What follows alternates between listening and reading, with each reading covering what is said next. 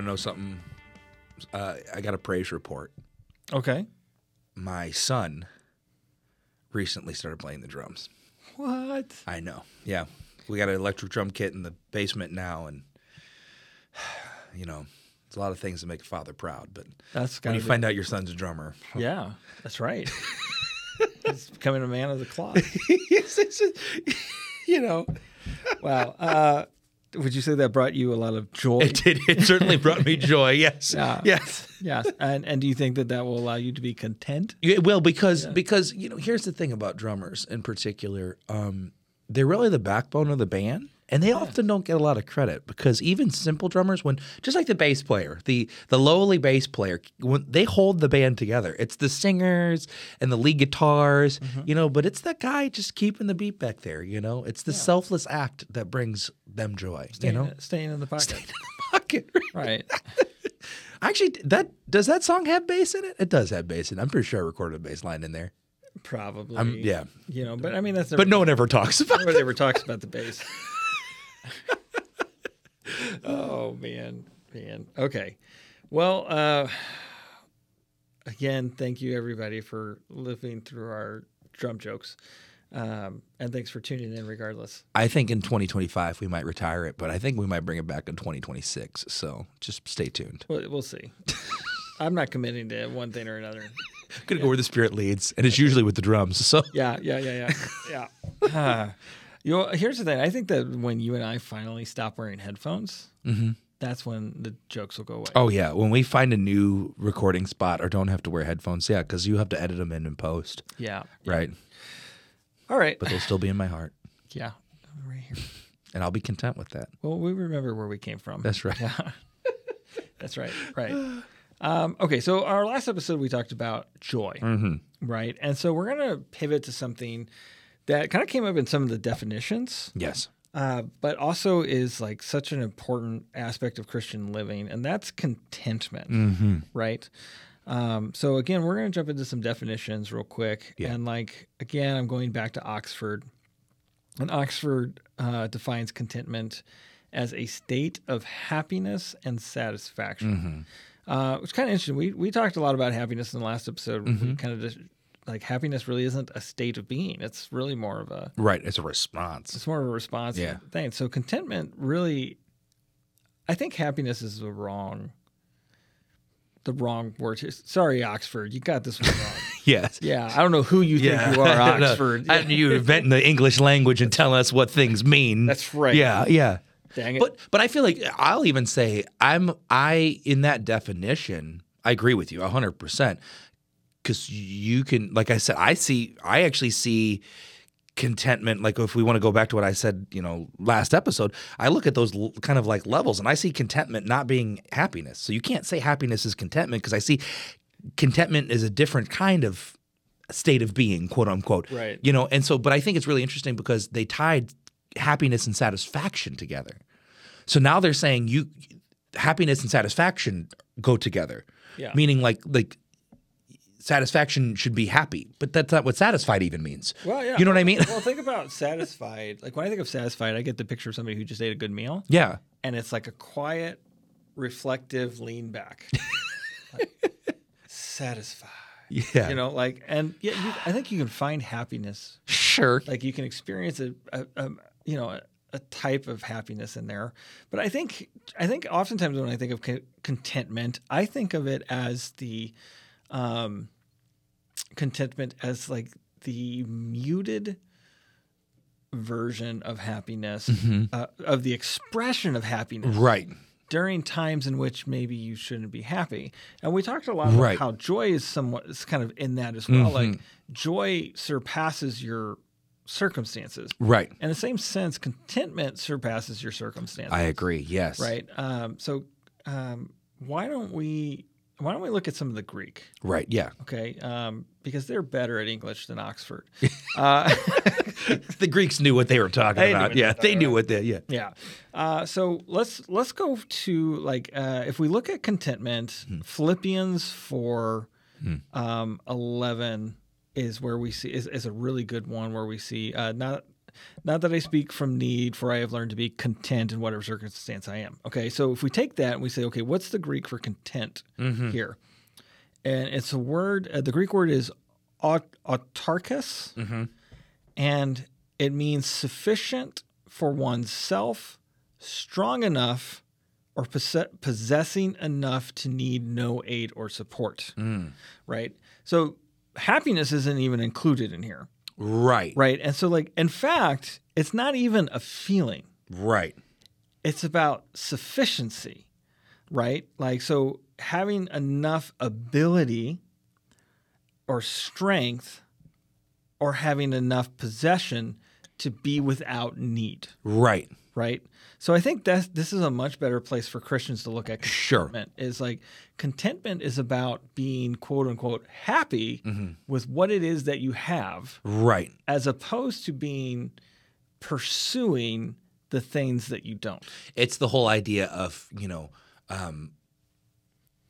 wants and needs, right? You know what I mean? Like God's focused on your needs, not your wants necessarily. And that's contentment comes from focusing on your needs, not your wants. Right. In that kind of mindset. Yeah. Right. So, and we're going to get to these scriptures in depth in a minute, but 1 Timothy 6:6 says, "But godliness actually is a means of great gain when accompanied by contentment." So when we look at contentment, it's a root, the root of the same Greek word, but this one is autarkeia.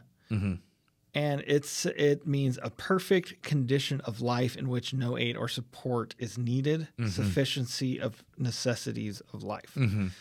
So again, there are the things that are what you have is sufficient to give you the necessities. Yeah, and I always like to use like the word sincere, like you a sincere sense of satisfaction or sufficiency, like. I'm trying to explain this in a way that doesn't bring in feeling, but it is kind of in this way. I guess I'm trying to explain it as a feeling, but like it's an equal plane. It's like a perfect balance of now. That might not mean it is perfectly, but you feel the perfectly balanced. Like, and here's a good example of like I look in the Bible, or I'll just use my own example, like.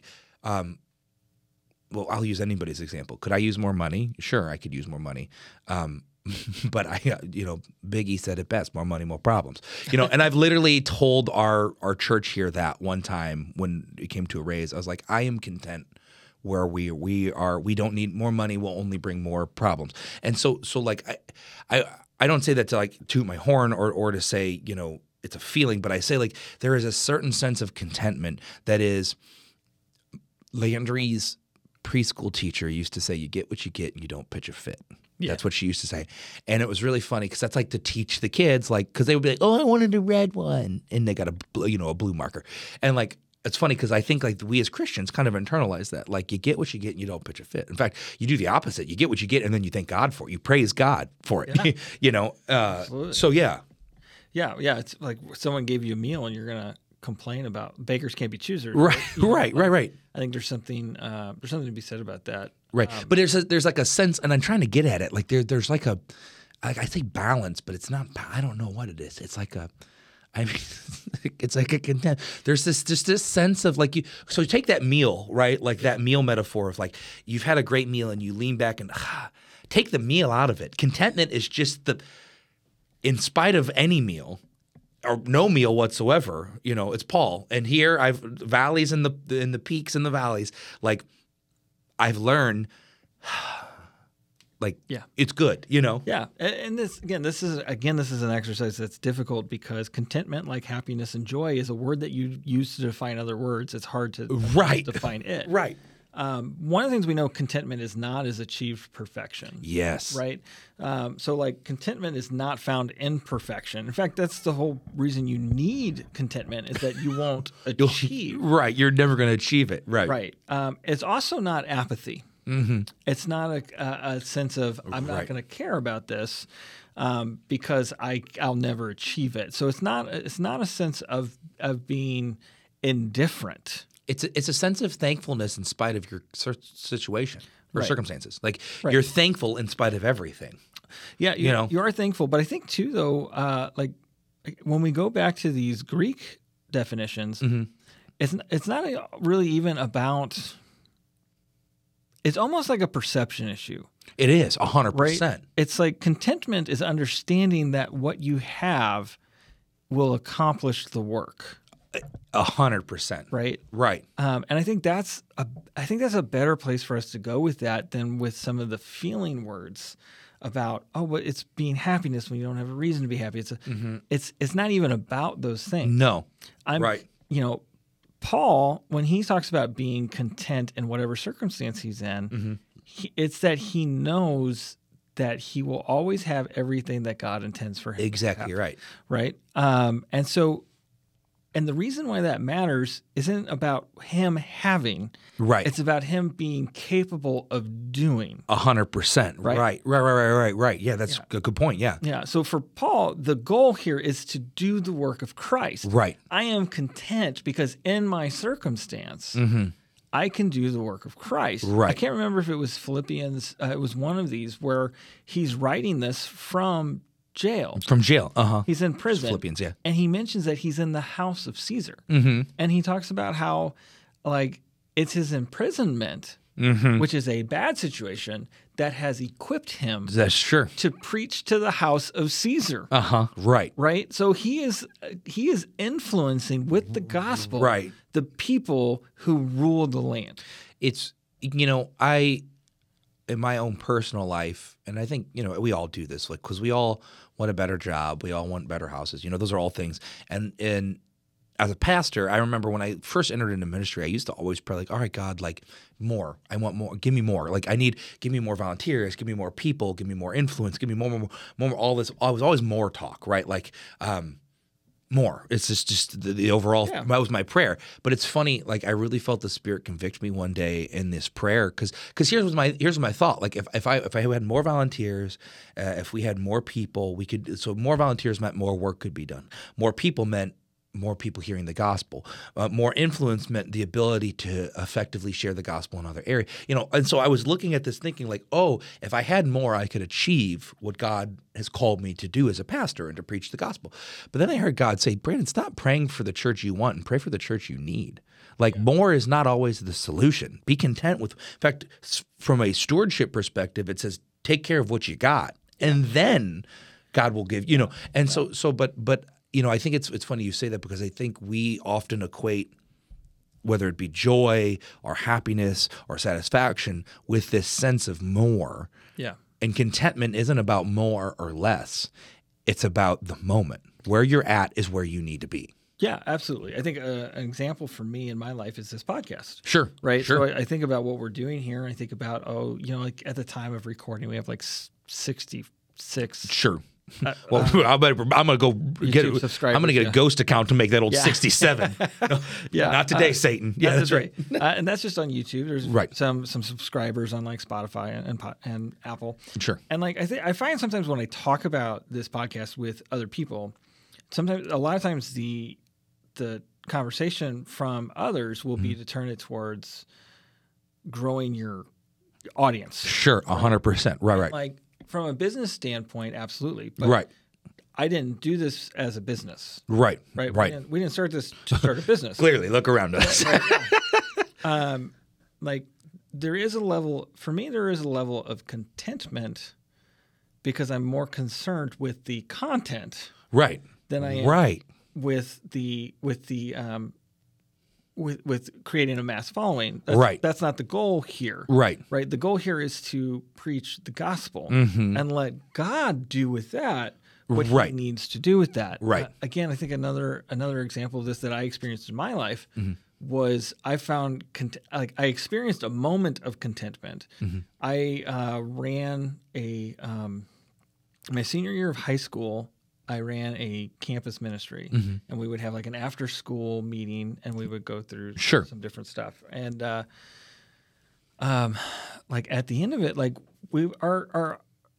our participation would go anywhere from 5 people a week to up to 30 people, maybe. Sure. At max. That's a flux, right? Yeah. And so it would fluctuate based on what everybody had going on. Sure. At the end of it, when we're done, there was one person who said, I rededicated my life to Christ coming to this meeting. Right. And like, there had been some issues with setting this thing up. Like, there were some other kids in the school that thought they should be running this thing. And like, and if you knew me and you knew the guy, your peers, yeah, if you knew if you knew the guy that I was putting this together with, his name was Scott. Neither he or I were doing it to be quote unquote leaders. Sure. We didn't want to do that. We just felt like there's nothing here and we need to have something here. Right. And there was another young man who wanted to be a part of it, and he had some materials, and we had him, we're like, yeah, we're going to do this together. Sure. And he brought his youth pastor in for the first meeting, and very quickly we realized he wants to be the leader. Sure. And I was like, look, first of all, we're seniors, you're a sophomore. Yeah. So wait your turn. Yeah. Yeah, right. You can have this we're going to be gone in a year. Yeah. Like, but we've given you a seat at the table. Right. But you wanted this to be your show. Right. He wasn't content in doing God's work. He wanted it to be about him. Exactly. Right. Now, I pray that he has grown out of that and that he's learned something from that experience. Right. But it was very challenging at the time and almost divisive for some of the stuff we were doing. Right. And so when it came to an end and somebody says this, I gave my life, I rededicated my life to the Lord through this. Well, then this was all worth it. Right. This was all worth it. Right. Like I've spent 9 months of my life battling this and trying to make this work. Right. Trying to do this. One person, this was worth it. Yeah, sure. Of course. You know what I'm saying? So like, and I feel the same way with this particular podcast is I am content in doing what God has called me to do. I'm only here to make millions, just letting you know. Yeah, well, I'll write on those coattails. But, but my hope and my prayer is that God will glorify himself even in this meager attempt. Well, and I think that you strike at the root of contentment, right? So contentment can sometimes be activity. God is calling you to action. Yeah. Sometimes contentment can mean God is not calling you to act. God is calling you to sit and observe, or to sit silent, And so like you said, like contentment, I keep using this idea of balance because I find balance is like the best way in my mind to picture contentment is neither here nor here. It's right, but it's exactly where God wants you to be, right? Goldilocks. And so, it is. Yeah. It's not too hot. It's not too cold. It's just right, And so I think, but like, and I'm 100% with you. Like our whole setting out to even, when you approached me with this podcast, and the reason why I even agreed to it was because like we're not, and people do this with me as a pastor. I'm like, what is your brand? Like, who are you? And I get what they're asking. I get it. But like, my brand is Jesus. And God called me here to this church. And, in my own personal prayer life, like I said, I heard God say, stop praying for the church you want, pray for the church you need. And God told me, I've given you everything you need. You don't need anything else. Like you're where, and now God may call you in your life and say, you need to move here. Okay. Yeah. But be content with that, because chances are when God calls you to move, you don't want to move. Well, you know what though? This is going to get off topic a little bit. And so I'll try to make this really brief, but this is the problem.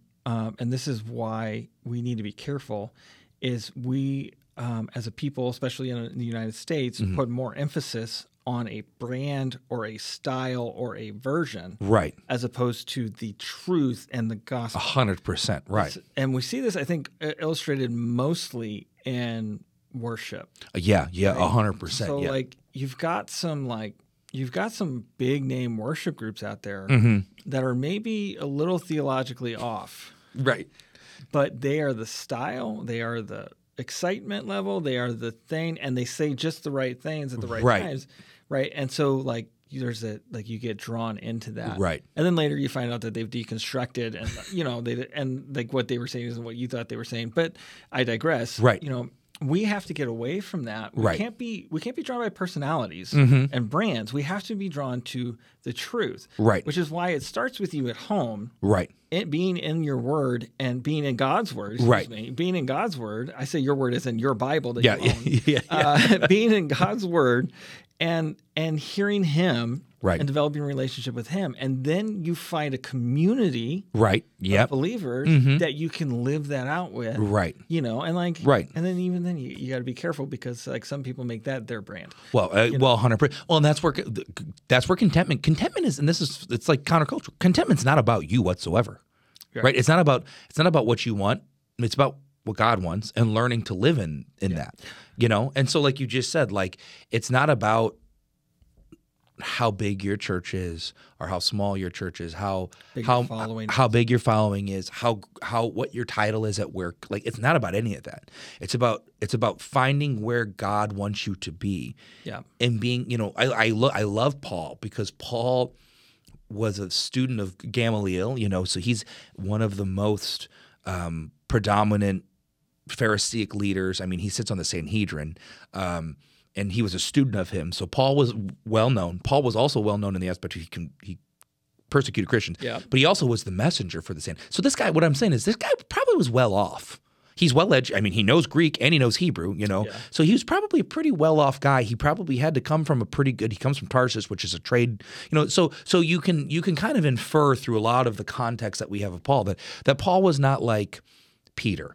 Right. Peter was a fisherman, and he, he was a tradesman, uneducated, he was just happy, but God used both of them. But I say that to say Paul was really cool, because Paul had the inverse. Paul learned to be content being a tent maker. He went from being the messenger of the Sanhedrin and literally kill this Christian to, hey, would you like to buy a tent? But just to make ends meet. And Paul was content with that. It's kind of interesting, because Peter kind of has that opposite journey, right? Where he goes from being, the layperson who does labor with his hands, right, to being the person, and he probably still did that to 20, but he's now suddenly was the apostle. Once Jesus was gone, everybody was like, "Well, Peter, what do we do?" And he was the rock on which they built the church. right? Yeah. So so it is really. Okay. He goes from casting his net out on one side to standing up on the day of Pentecost and explaining the Holy Spirit. Exactly. You know what I mean? Exactly. Yeah. Oh, man. Yeah. Okay. Let's read some of these scriptures. Sure. Philippians 4:11-13. I've already read the first line, but not that I speak from need, for I have learned to be content in whatever circumstance I am. I know how to get along with little, and I also know how to live in prosperity. In any and every circumstance, I have learned the secret of being filled and going hungry, both of having abundance and suffering need. I can do all things through him who strengthens me. Right. So contextually, Paul's writing this from prison, and the Philippians had sent him aid, and he's expressing gratitude and commends them for doing it. Right. But he also wants them to know, I'm good. I'm good. What you did was commendable. Right. But know this. Persecution's coming. The reason he's bringing this up with them is they're going to be experiencing this persecution soon, right? It's so you need to know that if no one comes to your aid, you have everything you need. You need in Christ. And this is where we get that famous verse, I can do all things through him who strengthens me. Right. And this is what athletes will say, because they set out to be the home run king or whatever it is, or score more goals than Wayne Gretzky. And God is, I can do all things through him who strengthens me, because God is my strength. That's not what Paul's talking about. And they were blessed with a 7'2" figure. They're 490 and it's all muscle. They're I can do all. You're like, well, those muscles also help you too. Right, yeah. But being a center in the NBA, it's just like that basketball player. He's like, no one believed in me. And there's some comic that was like, really, no one believed in you. You're 6'9" as an 8th grader, and no one believed you could go. Yeah, right. Nate Bargatze has that joke. Yeah. No, it's but back to that point. I can do all things through Christ who strengthens me. Literally, is talking about the gospel. Yes, it's talking about our calling. Yes, it has nothing to do with victory in sports or even in work. He's saying God gives you everything you need. Yeah. With or without food, I can accomplish the purpose of God. Right. So it's just something to keep in mind. Okay. So what's your excuse? No. Yeah. So 1 Timothy 6:6-12. And we're going to start seeing some of the enemies of contentment here. But godliness actually is a means of great gain when accompanied by contentment. For we have brought nothing into the world, so we cannot take anything out of it either. If we have food and covering, with these we shall be content. But those who want to get rich fall into temptation and a trap, and many foolish and harmful desires which plunge people into ruin and destruction. For the love of money is a root of all sorts of evil, and some by longing for it have wandered away from the faith and pierced themselves with many griefs. But flee from these things, you man of God, and pursue righteousness, godliness, faith, love, perseverance, and gentleness. Fight the good fight of faith. Take hold of the eternal life to which you were called and for which you made the good confession in the presence of many witnesses. So, interesting here, we bring nothing with us, so none of it goes with us when we leave, Right. This is the whole store treasure in heaven because you're not bringing any of this with you. Right. And I like how he starts by saying, but godliness is actually a means of great gain when accompanied by contentment. Yeah. I think that's interesting too, because I think a lot of people might make that mistake of I'm going to become a Christian because I want God's blessing. It's almost like the anti-prosperity gospel. He's like, yeah, God needs to being serving God is good if you're content. Yeah. But if you're not content, serving God's not going to be good because you're always going to want prosperity, or whatever that may be. Yeah. Well, that's the thing. I think we talked about this concept a lot in the forgiveness episode. We talked about getting the cart before the horse. Right. It's like if your motivation for Christianity is to gain prosperity. Right. Then you probably didn't know what prosperity was to begin with. Right. Right? Like if it's a gain in the natural, then you don't have true prosperity. Yes. Right? Now, this is not to say that God can't bless you with financial things. But no, 100%. But when he's doing so, he's doing so for his purposes, not for your right. It's for the kingdom. Yeah, not for your pleasure. Right. I think I've told you this story before. When I was in Bible college, we had a guy come in and speak, and he was a bit of. You would have considered him a prosperity preacher. Sure. Right. But he never actually preached that God is God's goal is to give you all of your heart's desires. Sure. But he was very wealthy. Sure. And he rented his own car. He upgraded the rental car. Sure. Kind of stuff. And there was a few people that were really turned off by this. Right. Sure. So I get it. I understand that. But he told the story. He was a successful businessman, and he didn't believe in God. And he contracted an illness and was on his deathbed. And he said, "Okay, God, if you're real, heal me. And if you do it, I will give you everything I own." Right. Okay. And what happened? He got healed. Yeah. He got healed. And you know what he did? He did what he said he would. He gave away all of his wealth. Wow. And it got restored to him. Sure. Of course. Sure. Right. Since then, he says it was like 2 or 3 additional occasions, I have done the same thing. And it always comes back to me. Right. He says, because it's not the wealth that I pursue. Right. It's God's purpose that I pursue. Right. And God did great things with the wealth that he gave away. Right. But then he said, now some people will get mad at me because I drive a nice car. Sure. It's like I'm on the streets of Detroit. Right. He's like, it's the kids are going to see what I'm driving and say, do I want to be the pastor or do I want to be the drug dealer? Right. Because the drug dealer appears to have more. Right. He's like, but when these kids come to me and say, how do you have such nice things? I can show them that it only came through giving everything away to God. Right. He's the rich young ruler who actually followed through on Jesus' command. Exactly. Yeah. Imagine how wealthy the rich young ruler could have been. Yeah. He could have been the next Solomon, man, for all we know. Yeah. So it's like, look, there are some clear issues with how prosperity can be and is sometimes taught in the church, right? And but there are other clear examples of God blessing people with prosperity because the focus is on what God is going to do, not on what I want or what I feel I deserve. And let me put that into a little perspective because I think that was one of my problems as I was praying early on in my ministry about, Lord, give me this church, blah, blah, I need more. And one of the things that I really have learned is you may think you want the wealth. You may think you want the bigger church. You may want that, but you really don't. It's funny. I look at some of my the world would consider more successful pastor friends who have churches that are a couple thousand and they make more money than I do. By worldly standards, they are better, more successful than I am. But by God's standards, we're the same. And it's funny because I look at their churches and the things they have to go through. I'm like, my gosh, I would hate that.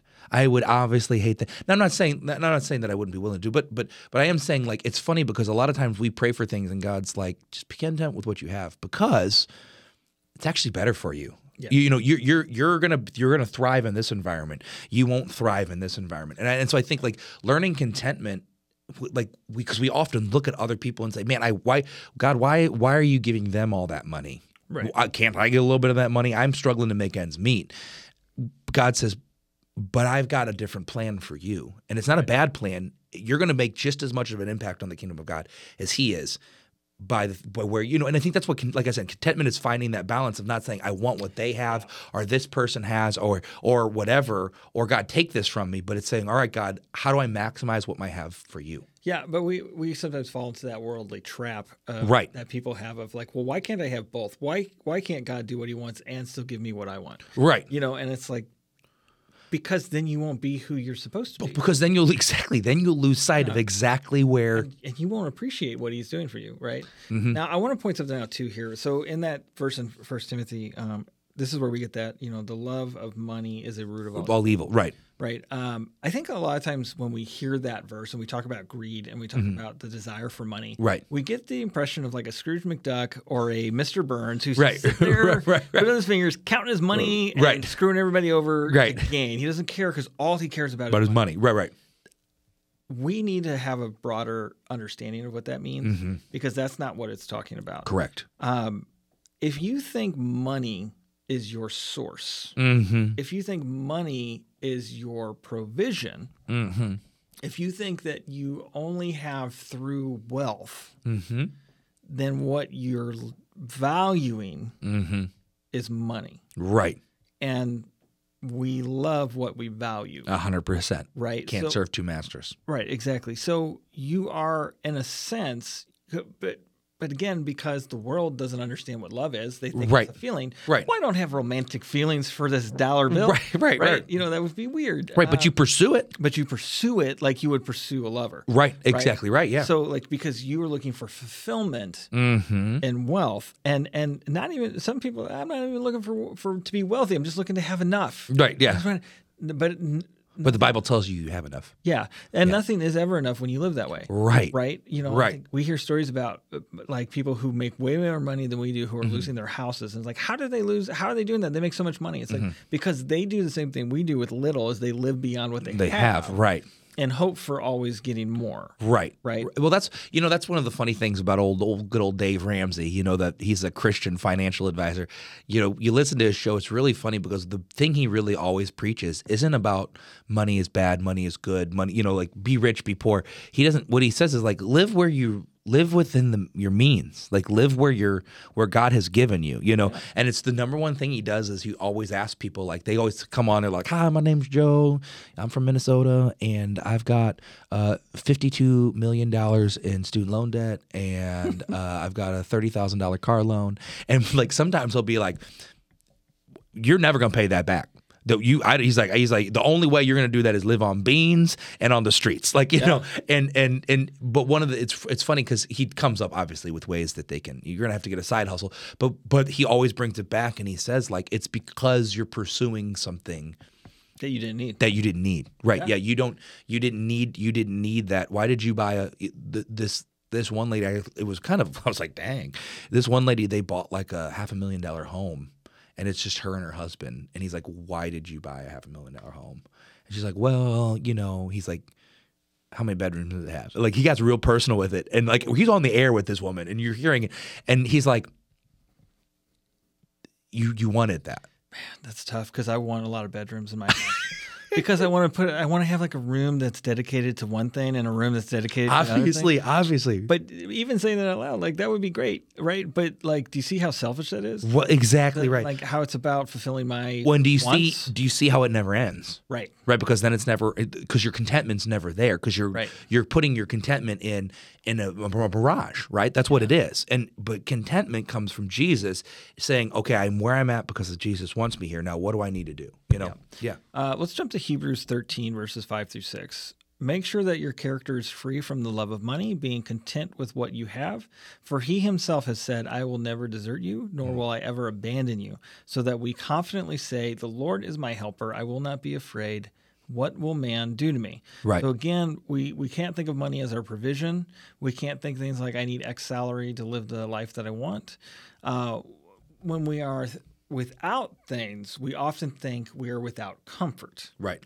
But Jesus promised that he would never leave or forsake us. So all of the comfort that we need is in Right. him, right? And that, Right. and again, this is getting back to what Paul is saying, is that with or without, you have Christ strengthens me.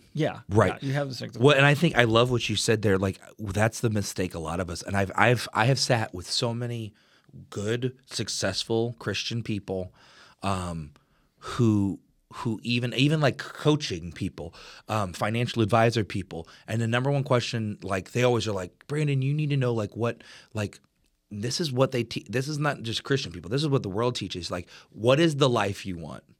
Mm-hmm. That's the life. This is the life I want. So now this is how much money you have to make that life. The Christian never asks, what is the life I want? The Christian only asks, what is the life that God wants for me? And that doesn't mean it's a life of being poor and destitute, but that may not be the mansion or the big church or the corner office, and being content with that.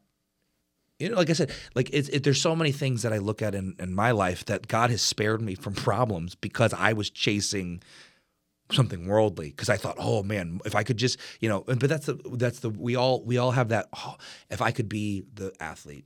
That's why our kids want to be those, they want to be the drug dealer because that looks successful. Yeah. And they say, wow, like, if I could be that athlete, if I could be that musician, I did that. I wanted to be the rock star, right? Like, right.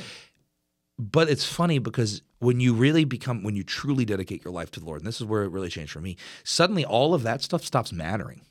Yeah. Like, whether I have a big house or not doesn't matter. Like, it's all about what God wants, Yeah, it's funny. There was a little bit of comedy I saw where a comedian was talking about friends that were thrown in jail for being drug dealers. And they're like, they're on the phone. This guy. I know exactly what you're talking about. And they're like, man, I went from driving the Bentley to being in the big house. Who would have thought this would happen? And he's like, well, like, literally everybody. we sat you down and told you, man. You need to stop. Yeah. Right. Because the fixation was on having those things, you couldn't see the destruction that it would bring. Right. Right. And it was a funny way of illustrating. Well, and then take that joke. He goes on to say, like, we told him that, and then he started taking us to some fancy dinners. Yeah. And he was like, well, I guess selling drugs isn't that bad, but that's how we operate, right? Like, we see, and like, this is the funny thing, like, you see someone with money and you're like, man, I want that life. You get a little taste of that, and then you start to justify why what you have isn't enough, or why, you know what I mean? And it's this endless cycle of never being, nothing ever suffices. Yeah. And that's where Jesus comes back in, and Paul's words say, it's Christ who strengthens me. Exactly. He's sufficient. Exactly. He's the only thing that will ever be enough. Yeah, exactly. Psalms 23, 1-3. Mm-hmm. The Lord is my shepherd, I will not be in need. Mm-hmm. He lets me lie down in green pastures. He leads me beside quiet waters. He restores my soul.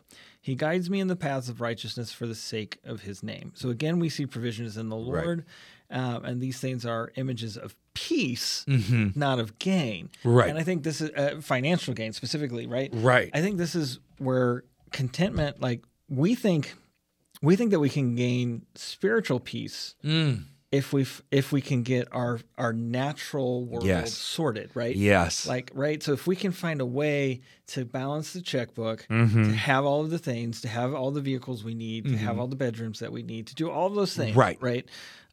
We think then that we will have peace, right? But God, like, these images are outside of what David would have earned as king, right? Or as a warrior. Right. And it's enjoying, pastures, right? Nature, right? Like, these, everything God gives. God's creation.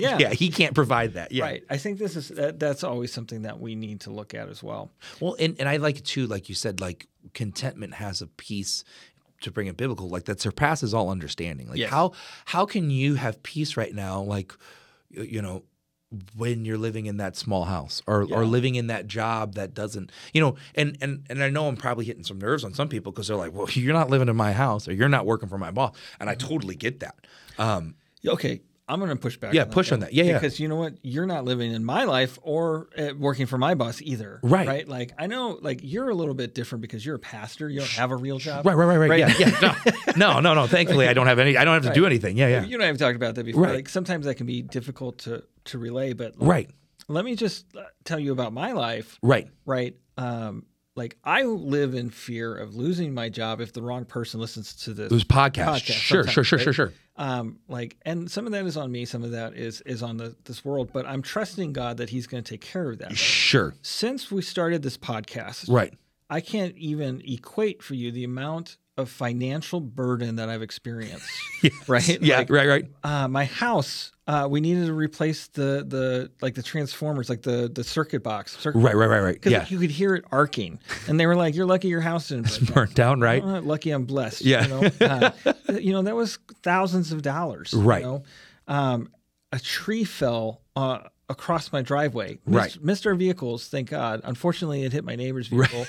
He still won't speak to me because our insurance isn't covered. And I pray God speak to him and heal him of his bitterness. I'm not trying to be funny. He should have knocked off what he was doing, and God wouldn't have done that. I'm just kidding. So unfortunately, he lost his vehicle. I had to pay $3,000 to get the tree removed. I remember that. Right. Yeah. And then right after that happened, my wife got laid off suddenly and without warning. It was a situation too where like her computer just stopped working. Sure. She worked from home. Yeah. And she's like, "What's going on?" And then she called somebody and they're like, "They didn't talk to you?" And like it was a really bad situation. Sure. And then she started working for Uber, right? So because she was looking for a job and she needed to make money in the meantime. And I'm sitting here looking at all of these things saying, I don't know that I have the money for us to pay the bills. Sure. I don't know that we can do this. And so she's like, well, I'm going to do Uber. And you know what happens? Mm-hmm. She's now driving her car 500 miles a day. Right. And it's a 2004 vehicle. Right. So then all of a sudden now you're like, well, I guess she's buying a new car soon. Yeah. I've put thousands of dollars into her vehicle in the last 3 months. Right. That almost made it pointless for her to have worked. Right. Like, right. Okay. And here I am. Mm-hmm. We haven't lost our house. Right. Our cars are both still running. Right. The money has always been there. Right. Everything that we have needed has been there. I've had to cut out a couple frivolous things that I had. Sure. That I was like, I really would love to have this thing or that thing. And I don't have those things. Sure. Right. And there's part of me that kind of looks at some of the stuff in the house and is like, am I going to have to cut that out next? Right. But like, I'll let God figure that out. And I'm not going to jump to any conclusions. Right. But my point is this, it's never look at somebody else and say, you don't know my circumstance. Right. Because then God, the truth is you don't know their circumstance either. Right. Mm-hmm. And like you've shared with me some of the things that you've gone through. Sure. Financially over the course of your lifetime. We had no job no income for 3 months and a baby and a newborn and a 3-year-old. Right. And no income. And as we talk about this, let me not even get into some of the other aspects of this. I had 2 family members diagnosed with cancer. Sure.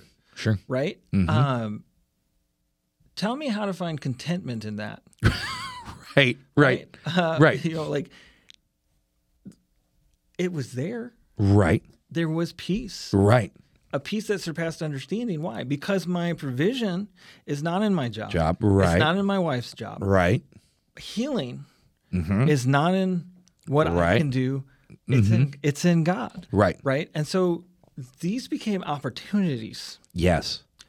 To be strong. Yes. Not because I'm strong. I am not strong. It's Christ who strengthens you. Yeah. My wife started driving up to work in the mornings, up to my work while she would be out, and she would stop and buy a different type of coffee from different places. And she would bring it up and give it to me for my 15, and we would spend my 15-minute break together. And I'm feeling a little emotional just even talking about this. But that was a huge blessing. Sure. That was a huge blessing because I love my wife. I love spending time with her. And this was something she was doing because she knew that I was struggling with like a lot of these things. All that other stuff. Sure. All this other stuff. So she was trying to show me, it's your slinky story from last episode. Yeah. She's like, I'm here. We're doing this together. Right. That's awesome. And she's doing something that was blessing me. Right.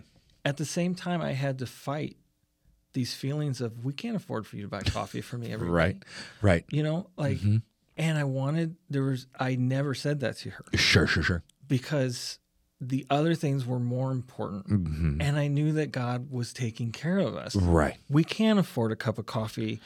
Right. When it was serving God's purpose. Right. She was ministering to me. Right. And now she started a new job. God has provided her a new job. I didn't pray that God would give her a job with X salary and X hours. Right. I prayed that God would give her the job that he wanted her to have. Sure. And as it turns out, she got a job that she wanted that I thought she should pass on. Right. That took 4 months to hire her.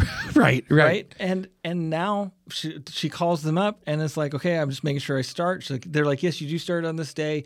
And oh yeah, we upped your salary already. Yeah. There you go. And so again, it's not made us wealthy. Right. But it has, it takes some of that anxiety off of us because God has provided in his timing and his will. So again, that's a lot of testimony right there. But I think it's important that you and I appreciate you sharing that because it illustrates a really important point.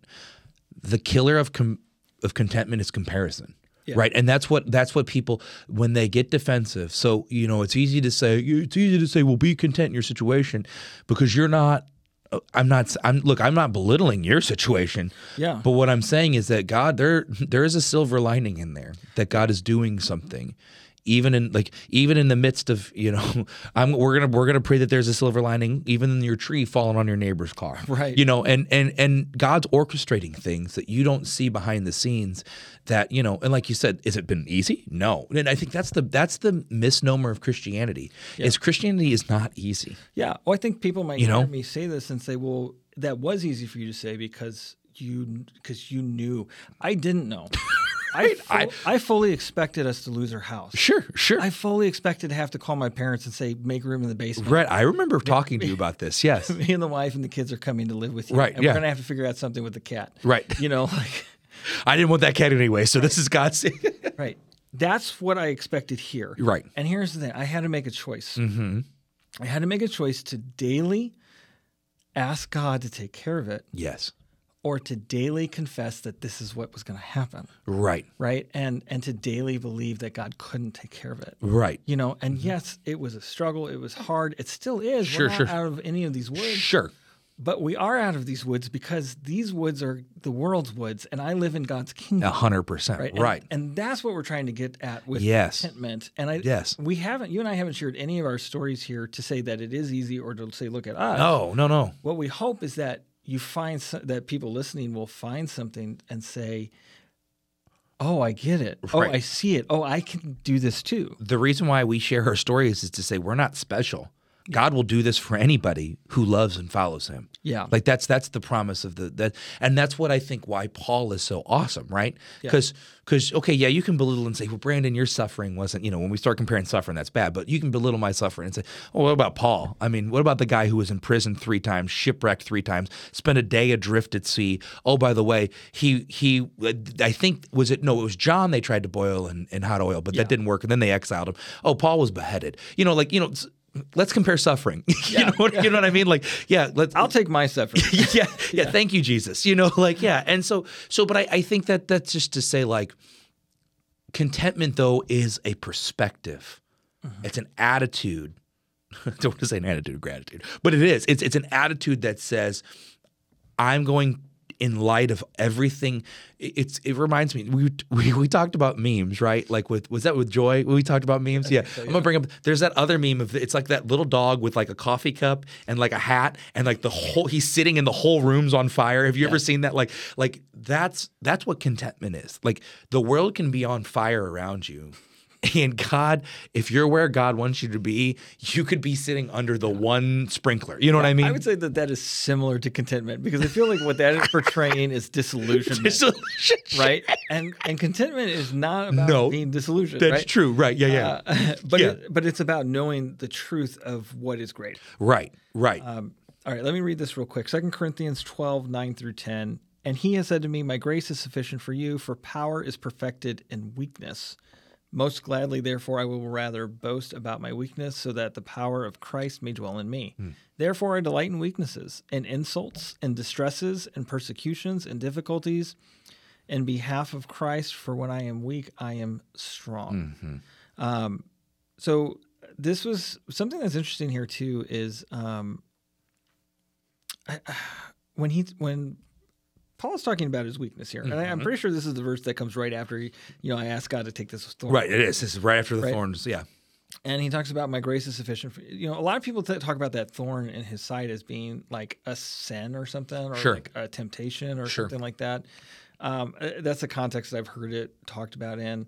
I've heard it as visual blindness, even like after he couldn't see after very he well, yeah. after he had that, because I mean, remember, God appeared to Moses and could only show him his butt and leg. Yeah. And so when the Lord shows up, it's pretty so. Yeah. But I've heard that before. But regardless, God says, "My grace is sufficient." Right. Yeah. But then when he goes on and says, "Instead, I will delight in weaknesses." Yes.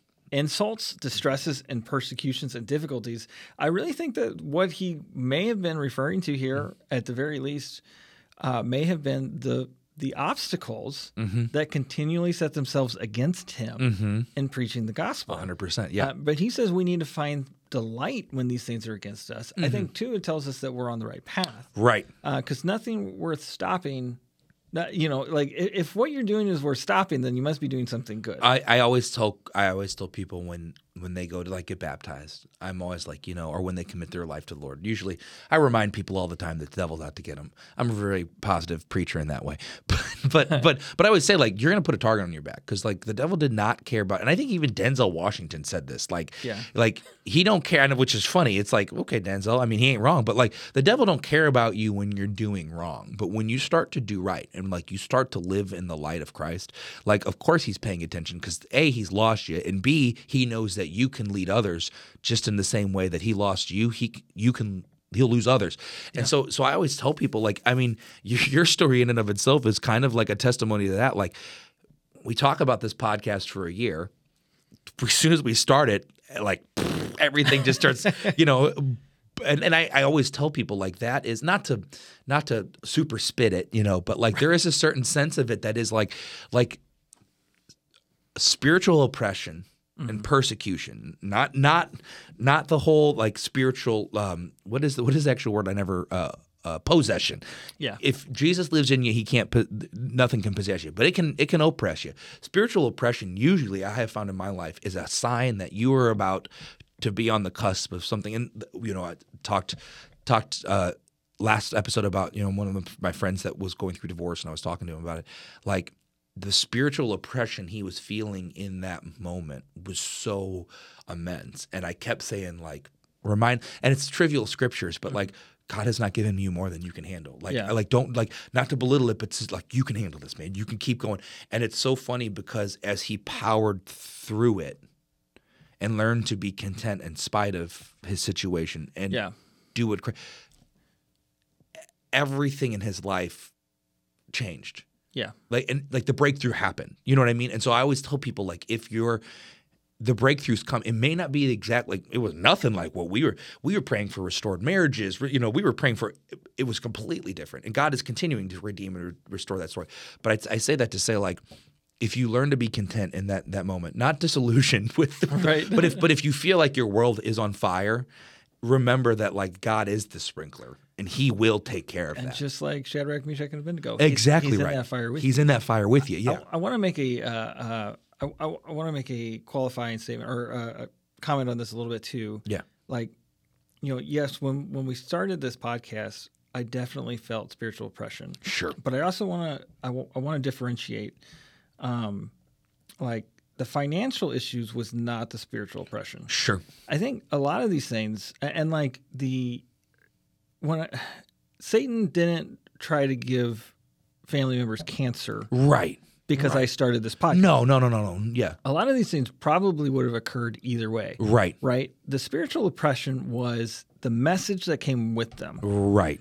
You're not going to make it. Mm-hmm. You're not going to be able to do this. Right. You're not going to be sustained. Right.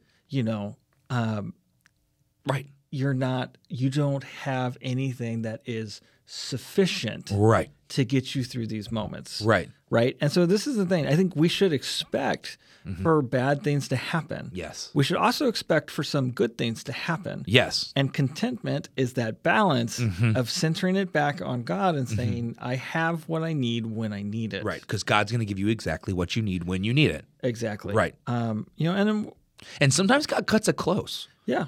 Sometimes I've been in positions where I'm like, we're not going to be able to pay this bill. They're going to shut off our lights, and that's where it is. And all of a sudden a check shows up or a reimbursement shows up or something like that, And like I'll tell you just in like our own personal life, like I said, I had no job for 3 months between here and the last church I was at. So we had no income. No, my wife, nothing. We had no income, kids.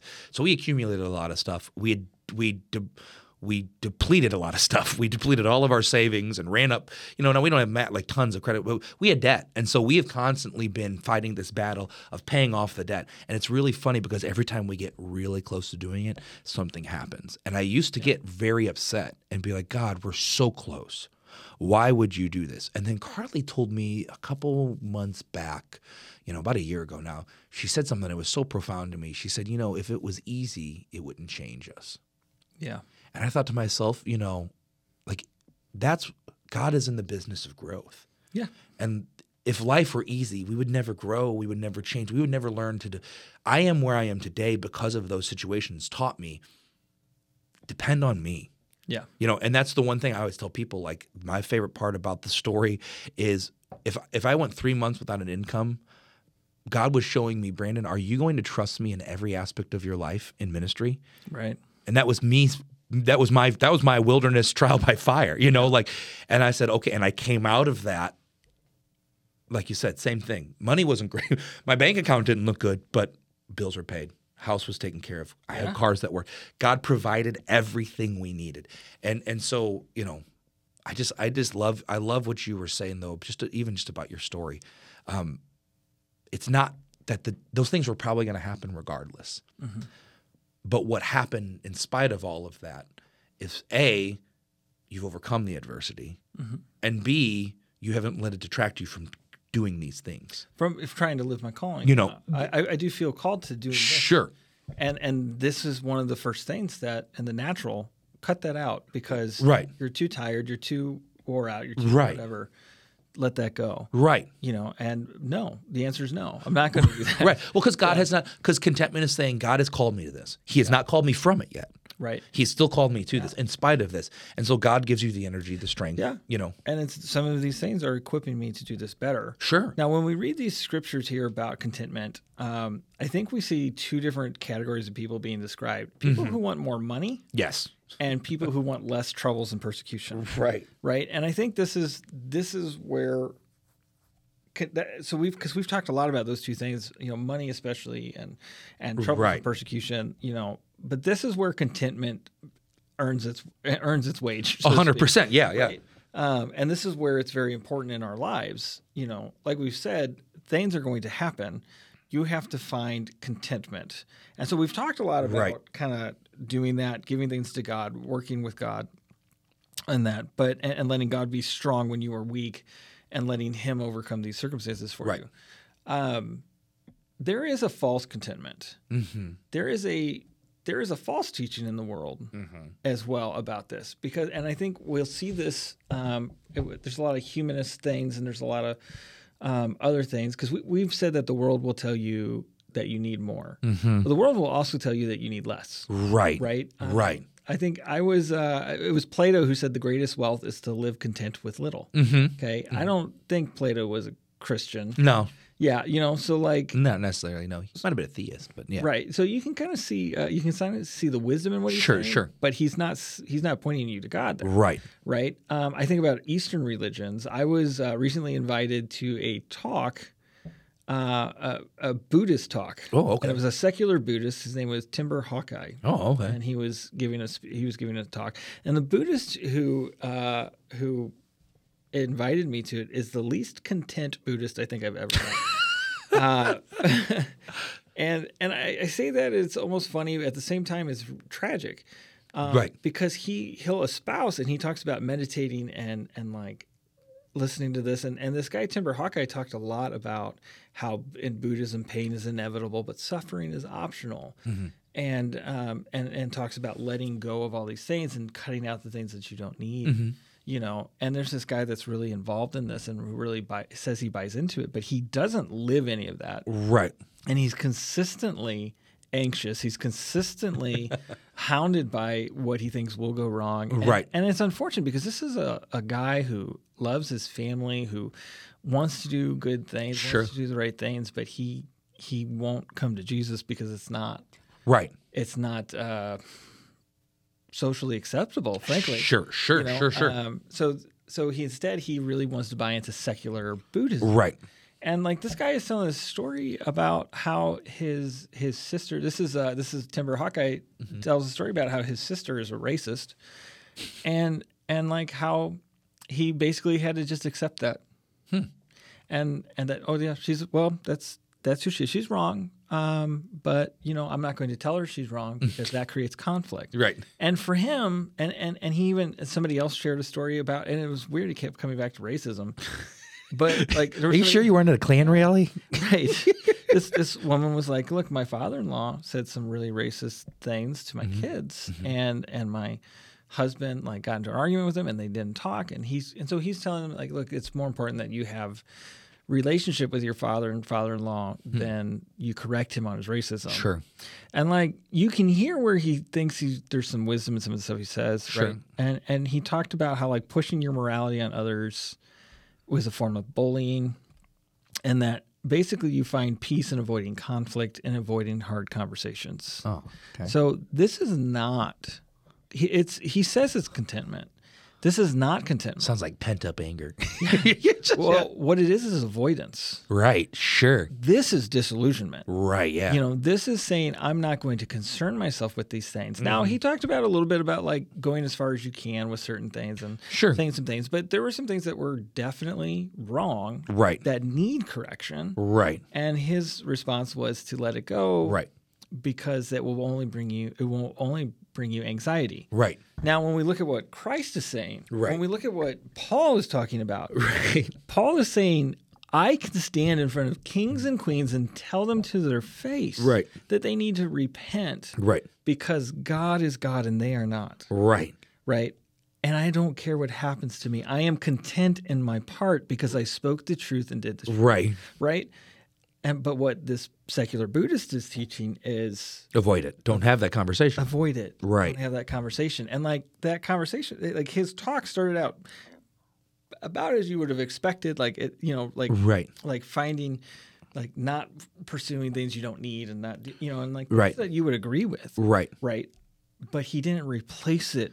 Well, how much of discontentment or uncontent? What is it? Discontentment or uncontentment? Doesn't matter. One of those. Not being content. How much of not being content is our fault because we're avoiding things? You know what I mean? I think, even just whether it be material things or spiritual things, we're just avoiding it. You know. Well, for some people, I think living the way this guy was suggesting would eventually lead to like a mental breakdown. 100%. Sounds pretty anxious to me. Yeah. What he was saying was be unbothered by what you lack and be unbothered by the injustice of others. Right. And so I think it's important that as we talk about contentment, we are talking about it in a biblical sense. Right. And we are talking about it as defined by Jesus and by God. Mm-hmm. So don't mix your gospel with the world's teachings and with worldly teachings, because there is no source. This wisdom that Buddhism tries to teach is not wisdom. Right. It's a perversion of what God intends. And I know that sounds like strong language, but like ultimately it doesn't work. Keith Green said this. I don't Keith Green. Yeah. I saw a clip with him where he was trying to decide, he was looking at all these religions, and he was like, I was like, I don't know what I'm supposed to believe here. And he's like, one of the things that all the religions agreed on was that Jesus was a way. Right. Yeah. A way. Right. Right. And he says, but then when I looked at what Jesus was saying, he's like, he was saying, I'm the only way. He said, so every one of them said that what Jesus taught was good. Right. But then Jesus says, what? Right. But the only thing that Jesus agreed with him on was that he was good. Yeah. Right. And that his way was the way. The way, right. Right. So he's like, so I felt like if all of them can agree on Jesus, yeah, but none of them can agree on each other, yeah, then Jesus must be that one. He said it right. And so I followed that. So I think it's important. Those 70s. Was he in the 70s? Is that where he was? Like, those 70s Christian musicians. Man, I hated his stuff when I was a kid. Is he piano or guitar? Piano. He was phenomenal. I remember. He was great. But like, so my point in that is the world is going to offer you some substitutions for some of these things. We talked about forgiveness. The world will tell you forgiveness is important. Right. We talked about joy.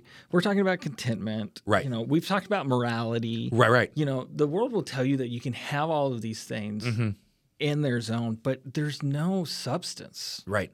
Yeah, and that's what I think is fun. Like, it's funny you brought up Buddhism because it's the one that that subversively probably permeates society. In the, like you said, less is more and more is less. That kind of idea. Yeah. Like, God is not a minimalist. Right. I don't know if this is a word, but God's like a maximalist. He maximizes it. God says, here's one talent. I will maximize that talent. That's what he tells us to do. He doesn't expect the guy. Let's talk about. I think it was Tommy, right? When we did the parables, we talked about the talents. Yeah. Yeah.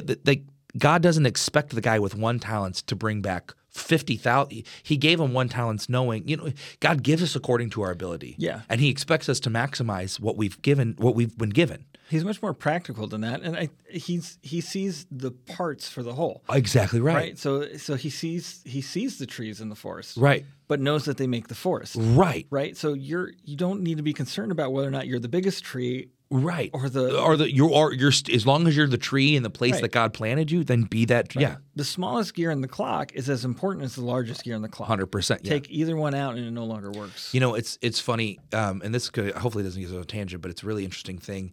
There's many pastor people out there. There's a guy named Carl Vaders who I got to meet and talk to, and he wrote a couple books.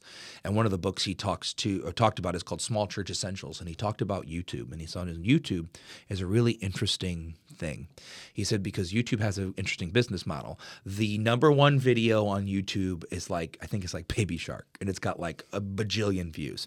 He said, and it's called, in marketing they call it the long tail. And so if you're watching, what I'm doing is I'm making a graph with my hands, a line graph, and the number one video on YouTube has a bajillion whatever. The lowest video on YouTube, which is all the way on the other far end of the graph, on the line graph, has one view, or maybe even no views, we'll say, but it's got one view probably. It's got one view, okay.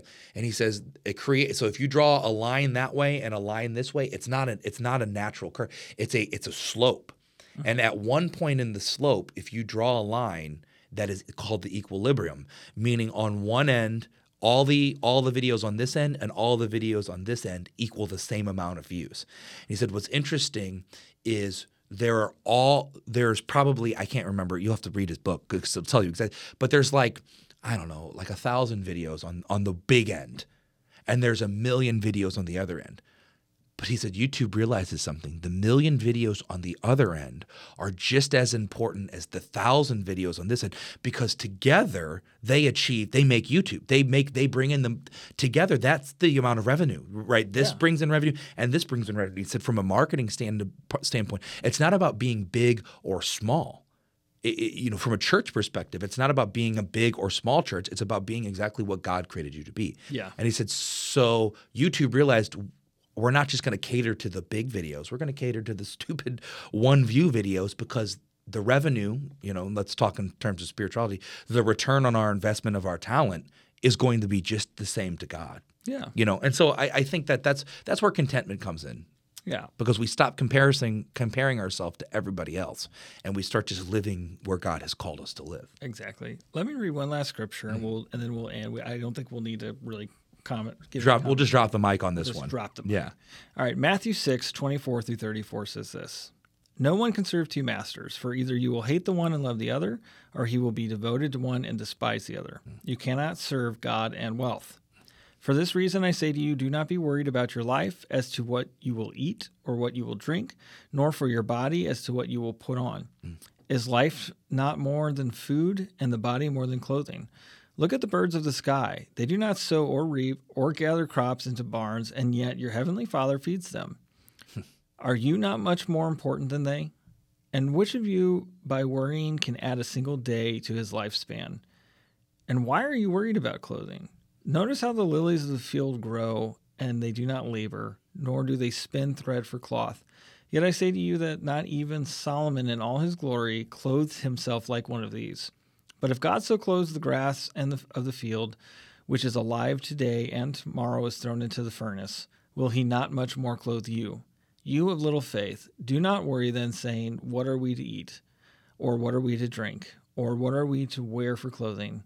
For the Gentiles eagerly seek all of these things, for your heavenly Father knows that you will need all these things. But seek first his kingdom and his righteousness, and all these things will be provided to you. Mm-hmm. So do not worry about tomorrow, for tomorrow will worry about itself. Each day has enough trouble of its own. Mm-hmm. That's good stuff. It's great stuff. And I'm content to leave it there. I'm content to leave it there too. All right, well then. But I'm not content to not hear those drums, so you better bring those bad boys in. Oh, they're coming.